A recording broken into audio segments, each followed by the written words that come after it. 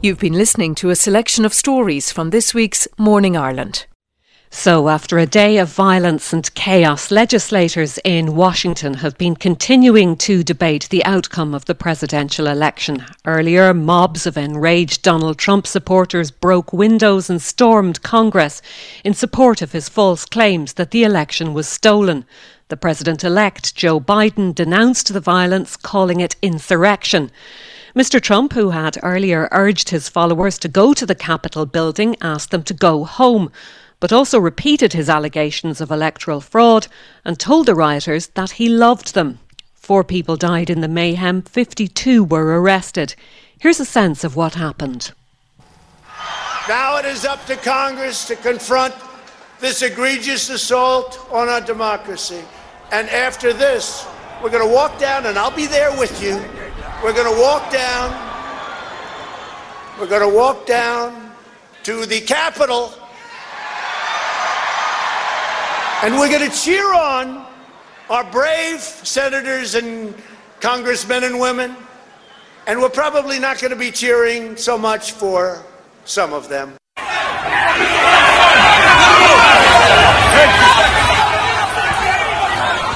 individuals must leave the U.S. Capitol grounds or be subject to arrest.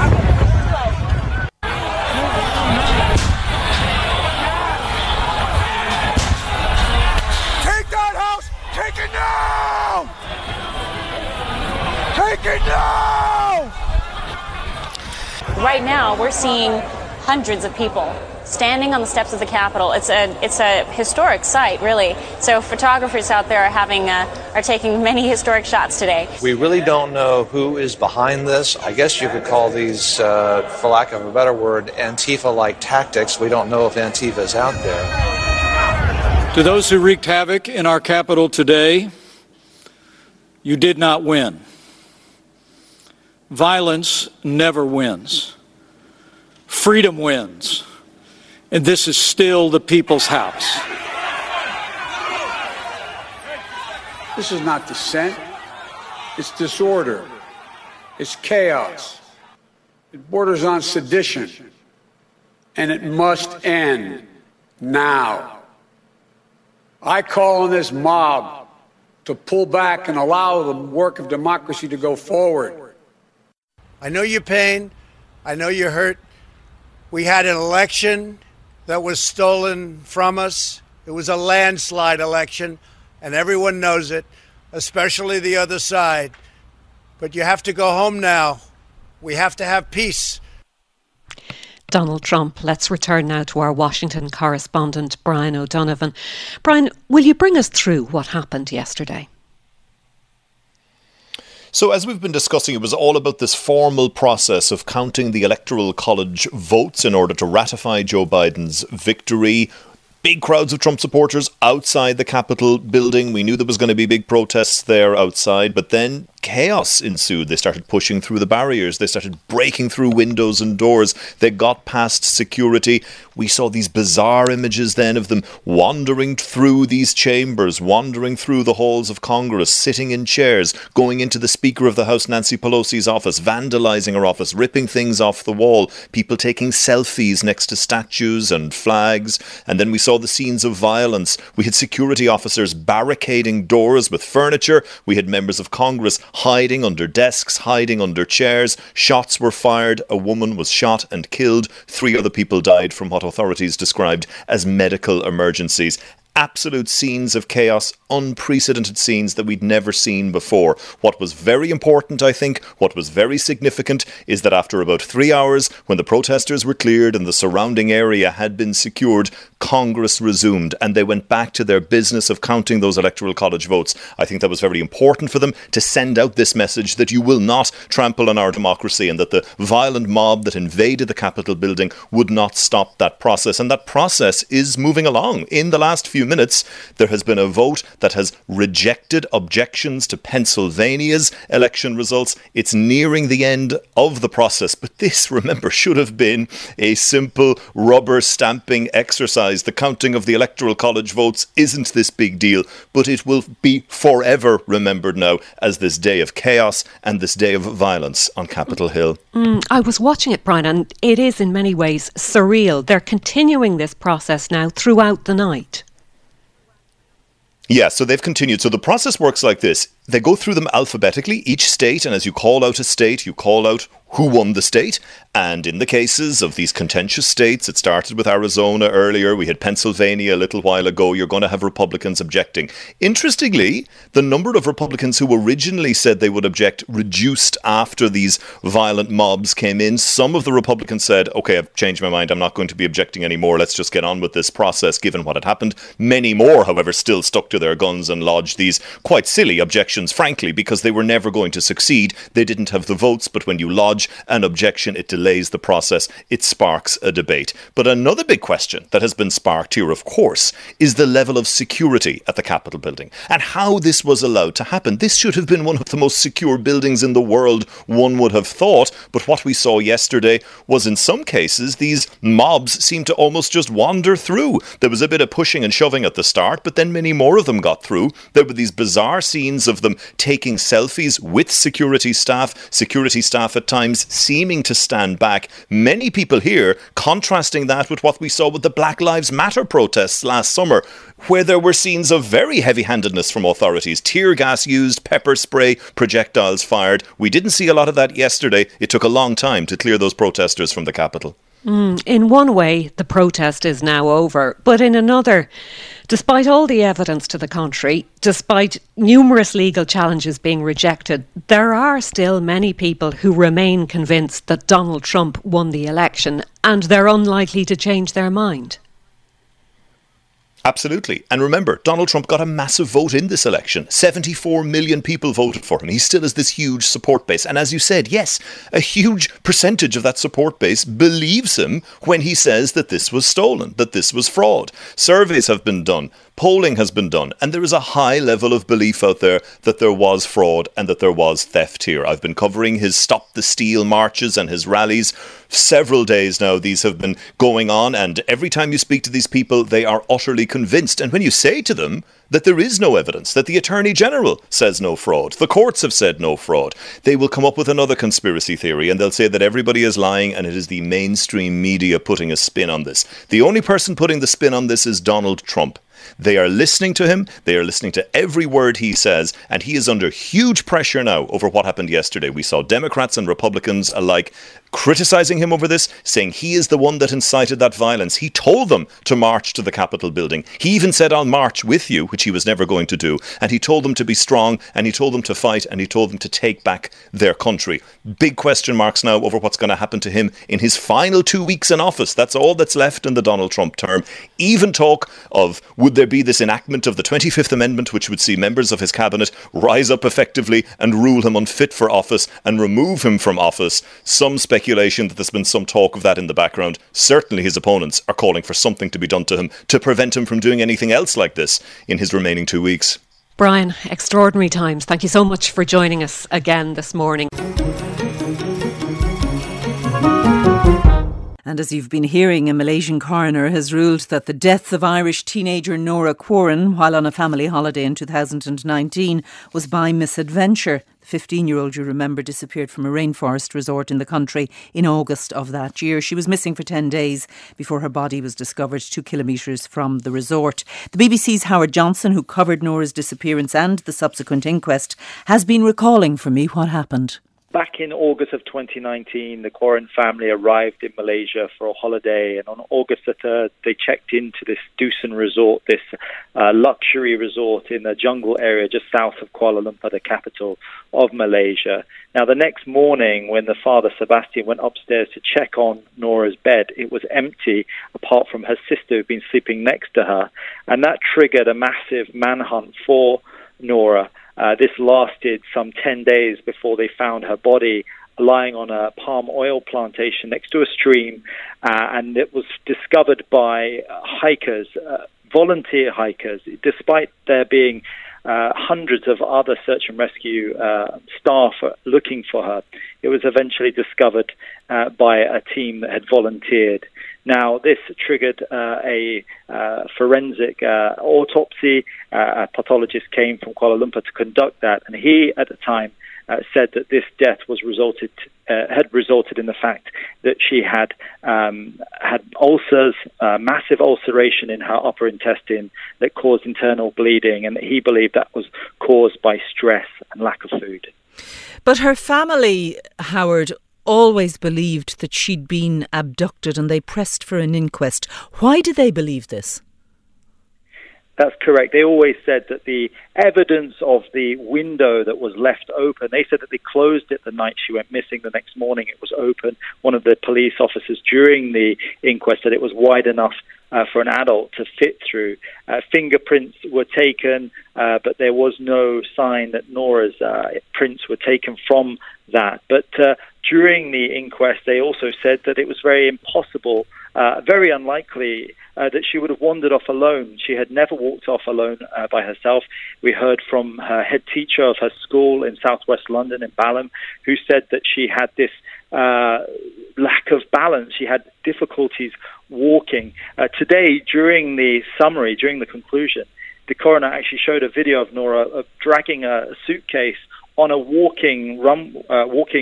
moving walkway in an airport on the day she arrived, which obviously contradicted what the family had said. But the coroner said that she had made the decision based on the evidence that had been presented to her. She said that she wasn't going to look into speculation or theories that had been bandied around. She said that she made this decision, and on the balance of probabilities, she ruled out foul play, and she believed that this was simply a case of misadventure and that Nora had wandered off alone. The family had pressed for this inquest. Has there been any reaction to the coroner's ruling? Yeah, the family are disappointed with this ruling. They've said many times that they were looking for an open verdict.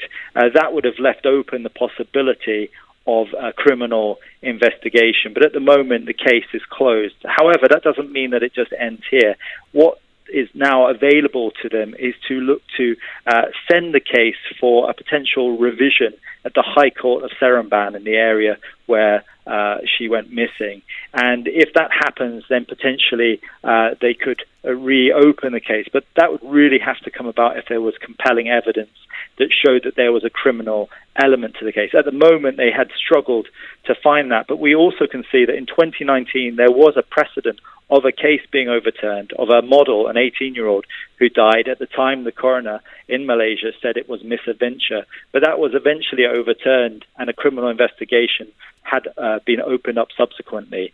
That has not concluded, but it goes to show that this case could be overturned if the High Court in Seremban decided there was enough evidence to reopen the case. The BBC's Howard Johnson. The rollout of the Pfizer-BioNTech COVID-19 vaccine has been underway since last week here, but how's it going? Yesterday, the first nursing home resident in the country received a vaccination, and staff at Tala Hospital queued to receive theirs. Our reporter Joan O'Sullivan has been speaking to some of those who have already been vaccinated and finding out just how quickly or slowly this rollout is progressing. Really exciting. I was delighted to be asked to be involved and delighted to get the vaccine today. Louise Power, a nurse at Tala University Hospital, was the first member of staff to receive the Pfizer-BioNTech COVID-19 vaccine at the hospital yesterday. She said she felt lucky to receive it and believes it proves that better times lie ahead. It has been a really long few months, especially for those of us in healthcare, and just to see some light at the end of the tunnel, it feels like 2021 is going to be a better year once we can get this out and going. Lucy Nugent is the chief executive of the hospital and says the vaccination programme is being run like a military operation. Okay, well, we took delivery of 975 vaccines this morning, and we have another delivery scheduled for the end of the week. So by Saturday evening, we will have 1,950 of our staff vaccinated, and hopefully we'll actually have all of our staff vaccinated by the end of 2 weeks. Did anybody say, listen, I prefer not to get the vaccine? Yes, they have. I had a conversation with a member of staff actually on the corridor where all good conversations happen only yesterday. And they expressed concern. Paul Reid has said it is not mandatory for healthcare workers. And some people have very genuine reasons why they can't receive the vaccine. So far, that's one individual. Basically, there has been a stampede to book in for their appointments for their vaccination. I have never seen so many happy staff queuing for their vaccination today because it's a new dawn. It's fantastic progress. Meanwhile, the residents of Hollybrook Lodge have also begun receiving their vaccinations. The lodge is managed by St James's Hospital. Professor Roseanne Kenny is the director of the Mercer's Institute there. It was quite remarkable, almost overwhelming joy from the patients and from the staff. They really embraced the possibility of vaccination and the possibilities that it would enable once they were fully immunized with the dual vaccinations in terms of engaging, less social isolation, visitations, etc. It's opening wonderful opportunities for people who have been so curtailed and isolated for such a long period of time. So you're the first in the country then? That's right, absolutely. And the patient who was first in long-term care to receive vaccination was obviously in her mid-90s. And unfortunately, she had previously had COVID and recovered from COVID. So she was very keen to have the vaccination. She unfortunately lost her husband of many, many decades due to COVID earlier on in the crisis. So this is a big occasion for that patient. And you said she was overjoyed to get this vaccine today. She was, and the staff were, knowing the whole circumstances, etc. It was actually really a joyous occasion, a joyous day. Last week, around 4,000 people received vaccinations.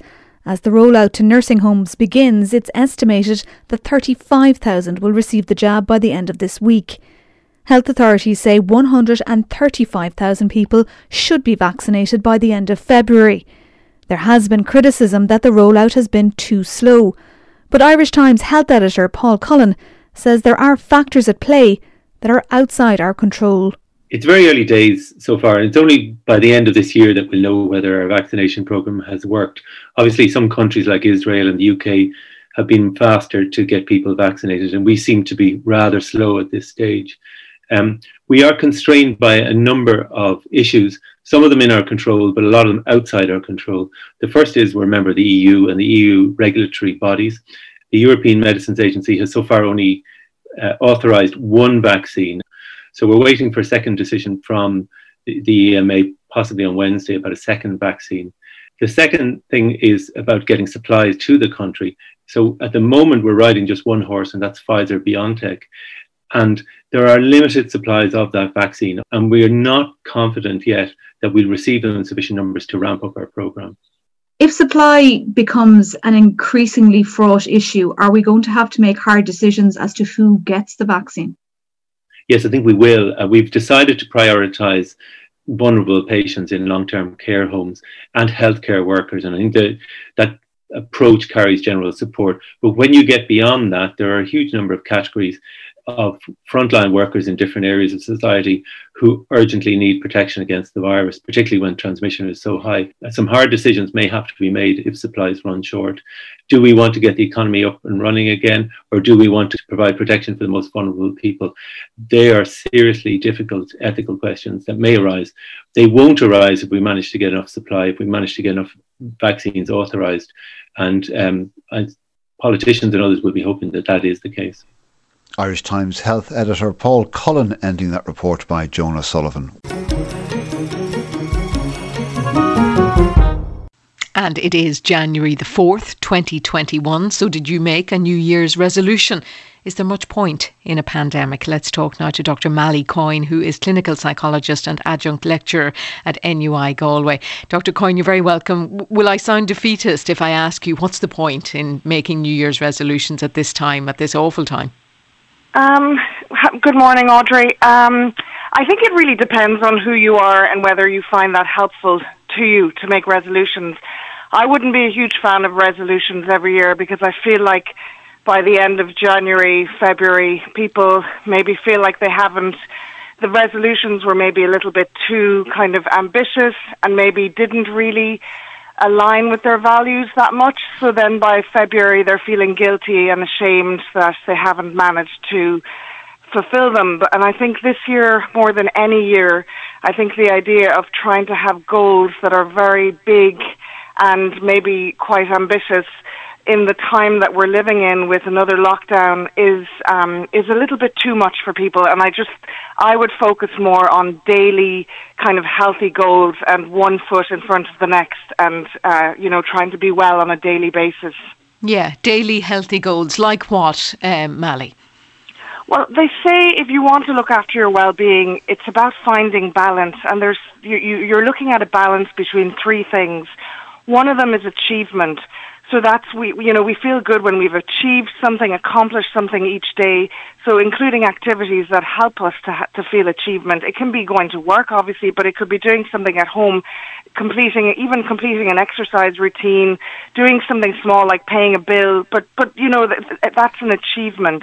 And then pleasure would be when we're struggling with anxiety and worry, we can lose touch with things that bring us pleasure.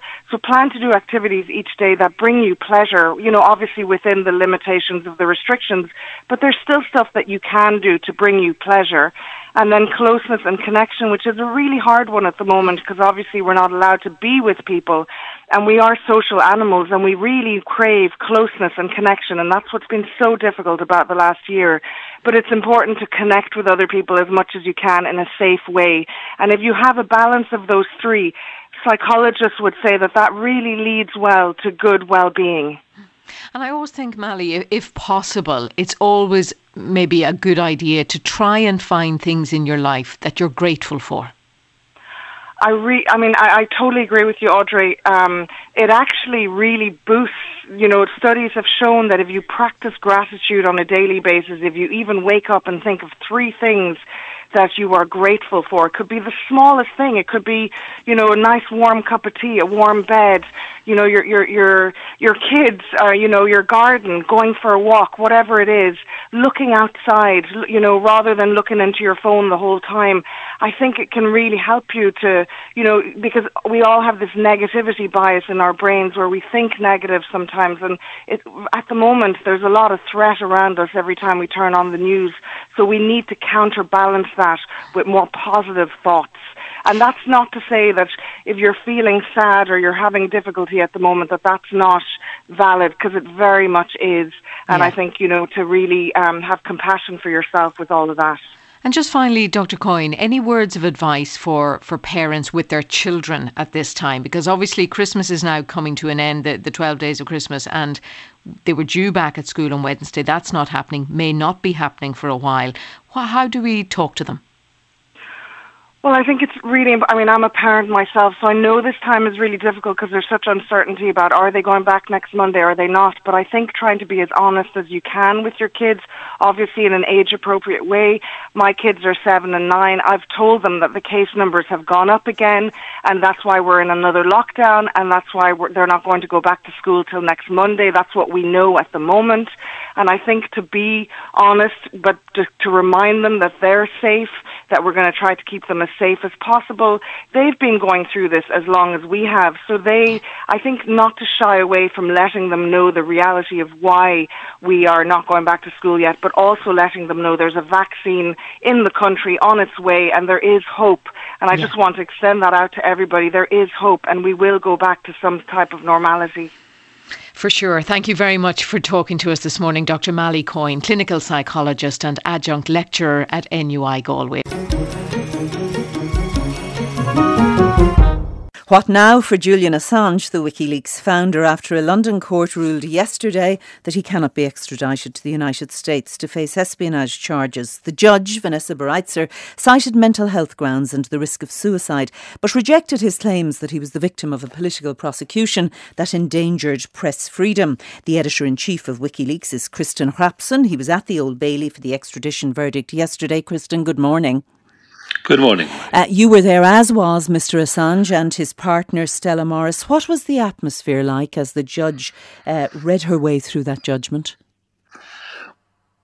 Well, it was very charged because, for the 40 minutes that it took her to read the summary of her decision, for 39 minutes, I was absolutely certain that she would rule in the opposite direction because she denied the arguments by Julian's lawyers on almost all points. And even when it came up to the evidence about his health situation and the prison conditions that he would be facing in the U.S., I was always waiting for the however word and the turnaround, but it didn't come. So it came as a total surprise that she did, in the end, Judge Baraitser, rule in Julian's favor and deny the extradition. And it was an emotional moment, especially for Stella Morris, Julian's partner, who has suffered immensely and not seen Julian for months, and his children, of course, have been denied any meeting with their father for a long time. And as regards that verdict, did you have mixed emotions? Because all of those arguments around this question of the muzzling of the press, all those arguments were rejected, and she zoned in clearly on the health issue. It was a mixed emotion and mixed feelings about that verdict. It was the right decision, but on the wrong points. And it leaves a lot of unanswered questions that have already raised eyebrows. I know that yesterday afternoon, immediately one of the MPs in Westminster, David Davis, the Tory, requested a motion or pose a question in Westminster on Monday to get a clarification on some points that were raised in the decision, specifically about the bar from extradition for political offences that was removed from the laws in England in 2003. Yeah, he said that the laws on extradition require fundamental reform. But what now for Julian Assange? There's a bail application tomorrow. There's a bail application tomorrow, and it would be very illogical for Judge Baraitser not to grant bail, given the fact that in her decision she's basically agreeing that Belmarsh prison is sucking the life out of Julian, it's killing him. So she cannot sentence him to further at least 8 or 9 months in that condition.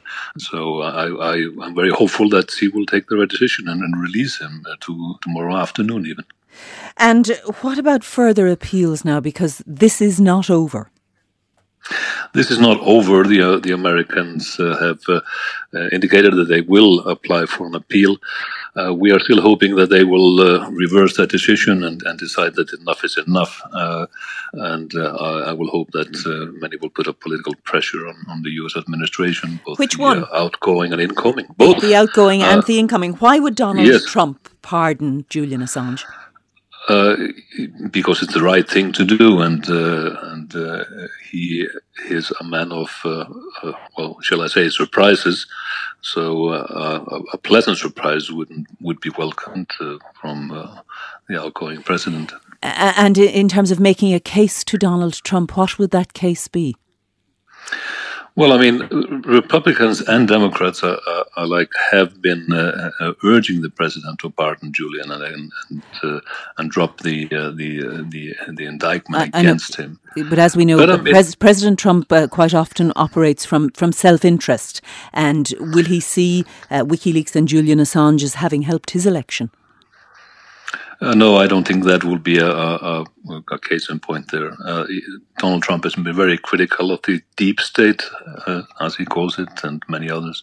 And it's a fact that we know that forces within the CIA have been pushing for this. Mike Pompeo, when he was heading the CIA in 2017, in his first public speech, called about the dangers to national security in the U.S. and mentioned Al-Qaeda and WikiLeaks and called WikiLeaks a hostile non-state intelligence service, which was extraordinary. But and he's now Secretary of State. You will be pressuring both administrations, outgoing and incoming. Editor-in-Chief of WikiLeaks, Kristen Rapson, thank you very much.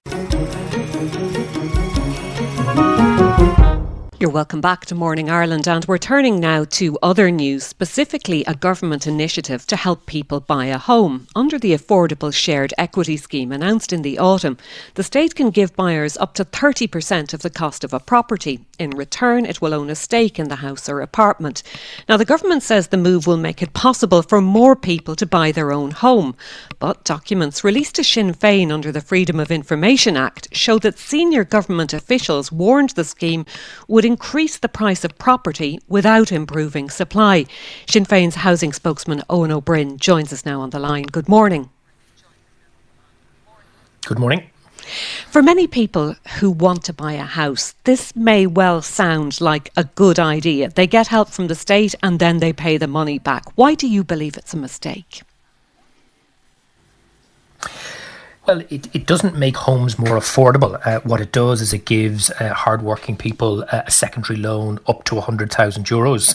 That'll saddle them with an even greater level of debt. And crucially, as the officials from the Department of Public Expenditure and Reform warned in the period around the budget, it has the risk of pushing up house prices, and that makes the housing crisis worse for everybody. What's also significant about this is that the amount of shared equity in the property, let's say, for example, it's €100,000 on a €400,000 home. What you owe is not €100,000, but what you owe is 25% of the market value of the home. So as the value of the home increases in future years, for example, then the amount that you owe increases.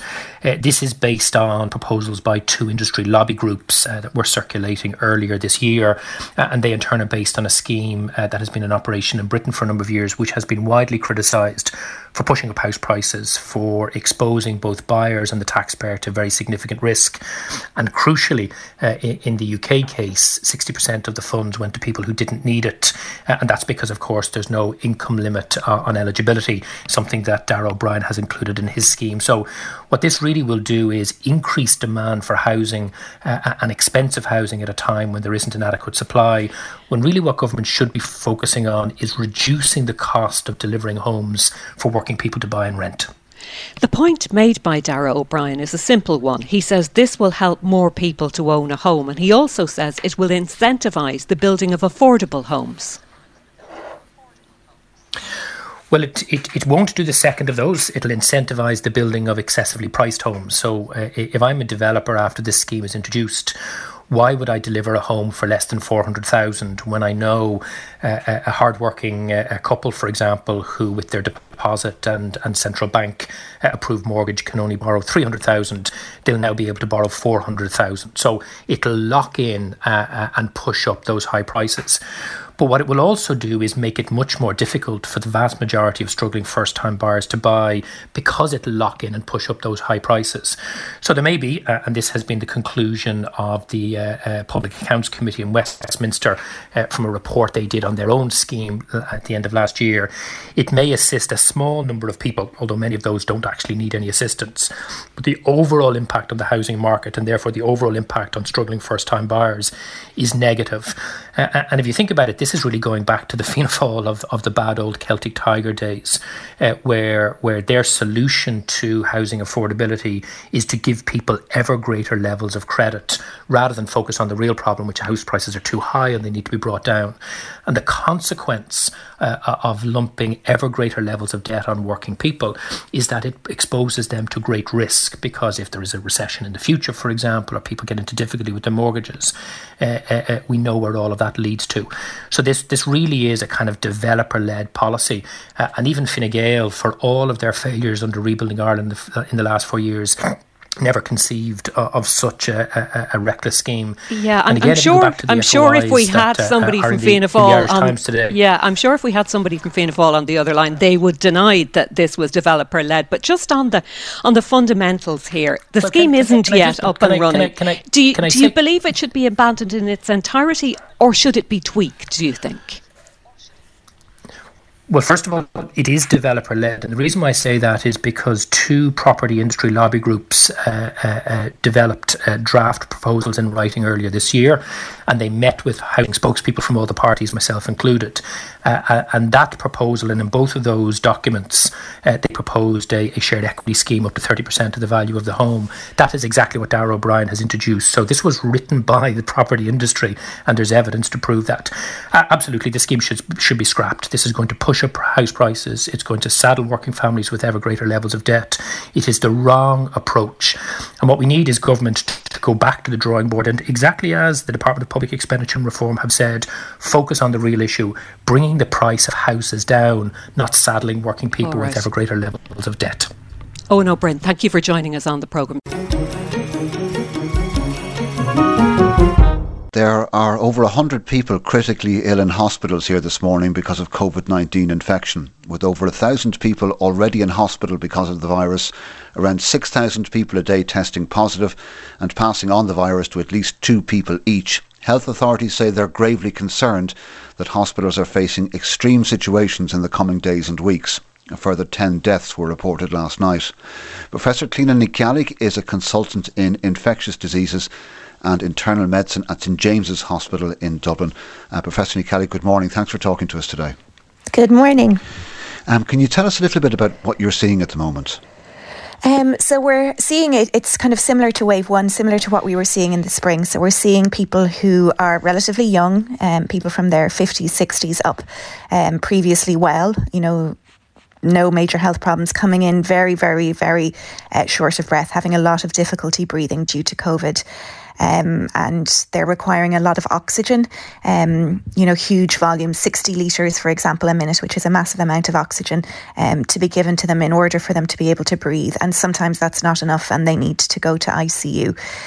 So that's what we're seeing now. And I suppose what we're really worried about in the next couple of weeks is we know there's at least a week's lag time between people getting COVID and their sickest point. So we're very worried about what the next few weeks are going to bring in terms of the numbers of very sick people that are going to be coming in. And in terms of all the people who are sick for other reasons that we also still need to look after. Can you describe what being in intensive care because of COVID is like for patients? So being in intensive care is... It's often quite a traumatic experience for people. So when despite the best efforts of everybody who works in intensive care, so people who are in intensive care frequently are intubated and ventilated, people with COVID. So that means having a tube put down your throat, down your trachea, down your breathing tubes into your lungs, and a machine that's pushing the air in and out of your lungs. And it wouldn't really be possible to cope with that, to have that degree of, something in your throat and controlling your breathing, unless you were very heavily sedated. So a lot of the patients that are in ICU are, essentially like you'd be during an operation. They're anaesthetised. And you can be like that for a number of weeks, and it has a lot of complications. So being hooked up to a ventilator, being sedated like that, for example, you're very prone to getting other infections because you have a tube going straight down into your lungs. And because of the sedation, because you're not up and moving, you lose a huge amount of muscle tone, and you can have permanent damage to your muscles and your nerves. So when people come out of ICU, it's a really steep road and a very long and difficult road for them to do in order to rehabilitate and get back to where they were. And people often have flashbacks, similar to PTSD, similar to what people would get from wars, from being in ICU and from being on these machines. It's a very invasive situation to be in, and you can't talk, you can't move, there are lights on, there's noise on. It's pretty traumatic for people. So it's a fantastic last resort when we need it. It's amazing, but it's really not something that you would wish on anybody unless there was no alternative. We were talking to Dr. Catherine Motherway earlier in the week about the difficult decisions that may have to be made in the coming weeks because of increasing numbers. Have you and your colleagues discussed having to make those types of decisions? Yes, so I'm really lucky. I have brilliant colleagues in St James's who are fantastic, and one of our ICU lead, Dr. Enda O'Connor, has set up. He's organised as of today. We're going to start doing daily meetings to go through our list of people who have COVID, identify those that we're worried about, and try to make those decisions in advance. And there's 2 reasons that you make a decision not to send somebody somebody to ICU, the decision that we often make is that it's not going to benefit the person. So if they become that sick, somebody who is frail or who has multiple medical conditions already, who's already not very well at baseline, if they become sick enough to need to go to ICU, it's unlikely to benefit them. It's important to realise that, you know, only about half of people with COVID that go into ICU come out. So it's not it's not something that has a 100% success rate. And as I've said, it's very taxing. So you wouldn't be sending in somebody who's elderly, frail, who's not going to be able to cope and to come out the other side. So that's the first type of decision that we have to make. And that's a very difficult decision to make, to know what's the right thing to do. And then what we're worried about now, and what we were worried about in wave one, is running out of spaces. There's baseline of 286 ICU places for the whole country. There's more, I think it's up to 350 with surge capacity for COVID, but that's still very little if you think about our population. So we also are worried that we may end up in a decision in which we have to say, well, these two people would benefit, but we only have one ventilator, and who will get that? And that's a heavy responsibility to take. Of course. I see where hospitals in Belfast say that they can't do urgent cancer operations anymore because they're so full. What are you having to defer at the moment? So we're having to defer a huge amount of planned surgery, and it sounds like it's non-urgent, it's non-elective. I think that gives the impression that it's something that's not really needed, but we're talking about hugely needed surgeries. For example, knee and hip replacements for people who are immobile with pain, valve surgeries, cancer surgeries. We haven't had to cancel our urgent cancer surgeries yet, but the reason that we've had to cancel them, or we may have to cancel them, is you need staff to run those. So we have a lot of staff that have been pulled to care for patients with COVID, and staff are off sick or contacts of COVID. But also you need those ICU beds. So when somebody comes out of theatre, if they've had a valve surgery or a major operation, they need to be on a ventilator in ICU for a day or two post-op. And if we don't have those ventilators, then we can't do that type of surgery. You were vaccinated on New Year's Eve, I believe. Yes. How did that make you feel? Oh, I was so happy. I nearly cried for many reasons. I mean, it's just brilliant to see the light at the end of the tunnel, and to feel, that, in a couple of weeks, once the vaccine has kicked in, that I won't need to have that feeling in the back of my mind that I try to ignore about, is today the day I'm going to get COVID? Because despite all our best efforts, nothing, even all the best PPE, all the best things in the world, nothing is 100%. And a lot of the people that I work with have got COVID over this year. And then it's so cool. So I did a PhD in immunology, so I know how much incredible amount of effort and, dealing with failure and all the fine details that I've gone into that. You know how busy your ribosomes are then? Yes, my ribosomes are, it was just so cool, and it's a new type of vaccine. So in my nerdy way, I was very, very excited. Professor Cliona and my Kelly, arm was a bit sore the second day. I was delighted that it was doing something in there. Professor Cliona Kelly, thank you very much for speaking to us this morning. Kerry Mountain Rescue had to rescue 9 walkers from the Devil's Ladder on the country's highest mountain, Carrauntoohil, yesterday. The Devil's Ladder is a treacherous stretch of the reeks, and weather conditions yesterday were nasty. Colm Burke of Kerry Mountain Rescue is on the line. Colm, thank you for joining us. Hi, Mary. Thanks. Anybody who knows Carrauntoohil knows how challenging the Devil's Ladder is, even in the best of summer weather. So what happened yesterday? So yesterday, just before 1 o'clock, the team was tasked to assist a walker who had become crag fast up near the top of the Devil's Ladder. So the walker in question just became stuck in very icy conditions, couldn't move up nor down. So while team members were going to the scene to assist this man, another party of 3 became stuck in the same area. And as we were lowering the first 2 parties, another 2 parties came over the top of the ladder trying to descend, but didn't have proper equipment. So we ended up lowering in total about 9 people down a 100-metre stretch from the top of the ladder. So you had 4 separate parties out there on the mountain. What were conditions like? So weather conditions themselves were quite favourable in that it was clear. There was very little cloud around, very little wind, but it was extremely cold. And there has been a prolonged cold spell in the mountains for the last couple of weeks. So anywhere where there's water courses on the mountain, they're now frozen, and actually down as far as the Hags Glen, which is one of the main trailheads, all the ground is frozen all the way in. So even the traditional walking routes or what might be considered easy walking routes up and down Carrantoul are now quite treacherous because of the icy conditions. So they're really only suitable for winter mountaineers who have the requisite experience and the appropriate equipment as well.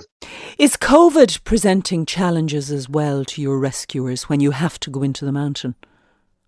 It is, of course, and I suppose like every part of society at the moment, unfortunately, COVID is presenting certain challenges. So we have to be very careful, and not only of the virus transmitting from casualties to rescue team members, because we have to look after our own members as well, but also the risk of transmitting from a team member to a casualty. We all know how virulent this virus is, so we have to take the necessary precautions. So we need to wear extra PPE while on the hill. We need to attend with the minimum amount of team members, so there isn't that risk of transmitting to a wider number of people. We are in a lockdown again. We are confined to our 5K. But what is your advice to people if they live near hill walking and mountain walking? What is your advice to them about going out this time of year, the equipment they should have, and what they should have in their backpack? Yeah, so the advice is pretty clear. I mean, if you're going out in wintry conditions, you really should have winter mountaineering experience, and you should have the correct equipment and the knowledge to use it, obviously. So extra equipment you'd need to take in winter would be ice sacks and crampons at a minimum, extra clothing, extra food and water, head torch, mobile phone with a battery backup as well, because your battery can fade out a lot quicker in cold conditions than normal conditions. So these, along with your regular kit, we would strongly advise would need to be in the bag, but most importantly, having the experience to use them. There's not much point in having the gear and not being able to use it. Without experience, stay on flat ground, stay away from the hills. Exactly. Right. Colm, thank you very much indeed for joining us. Colm Burke there of Kerry Mountain Rescue. You've been listening to a selection of stories from this week's Morning Ireland.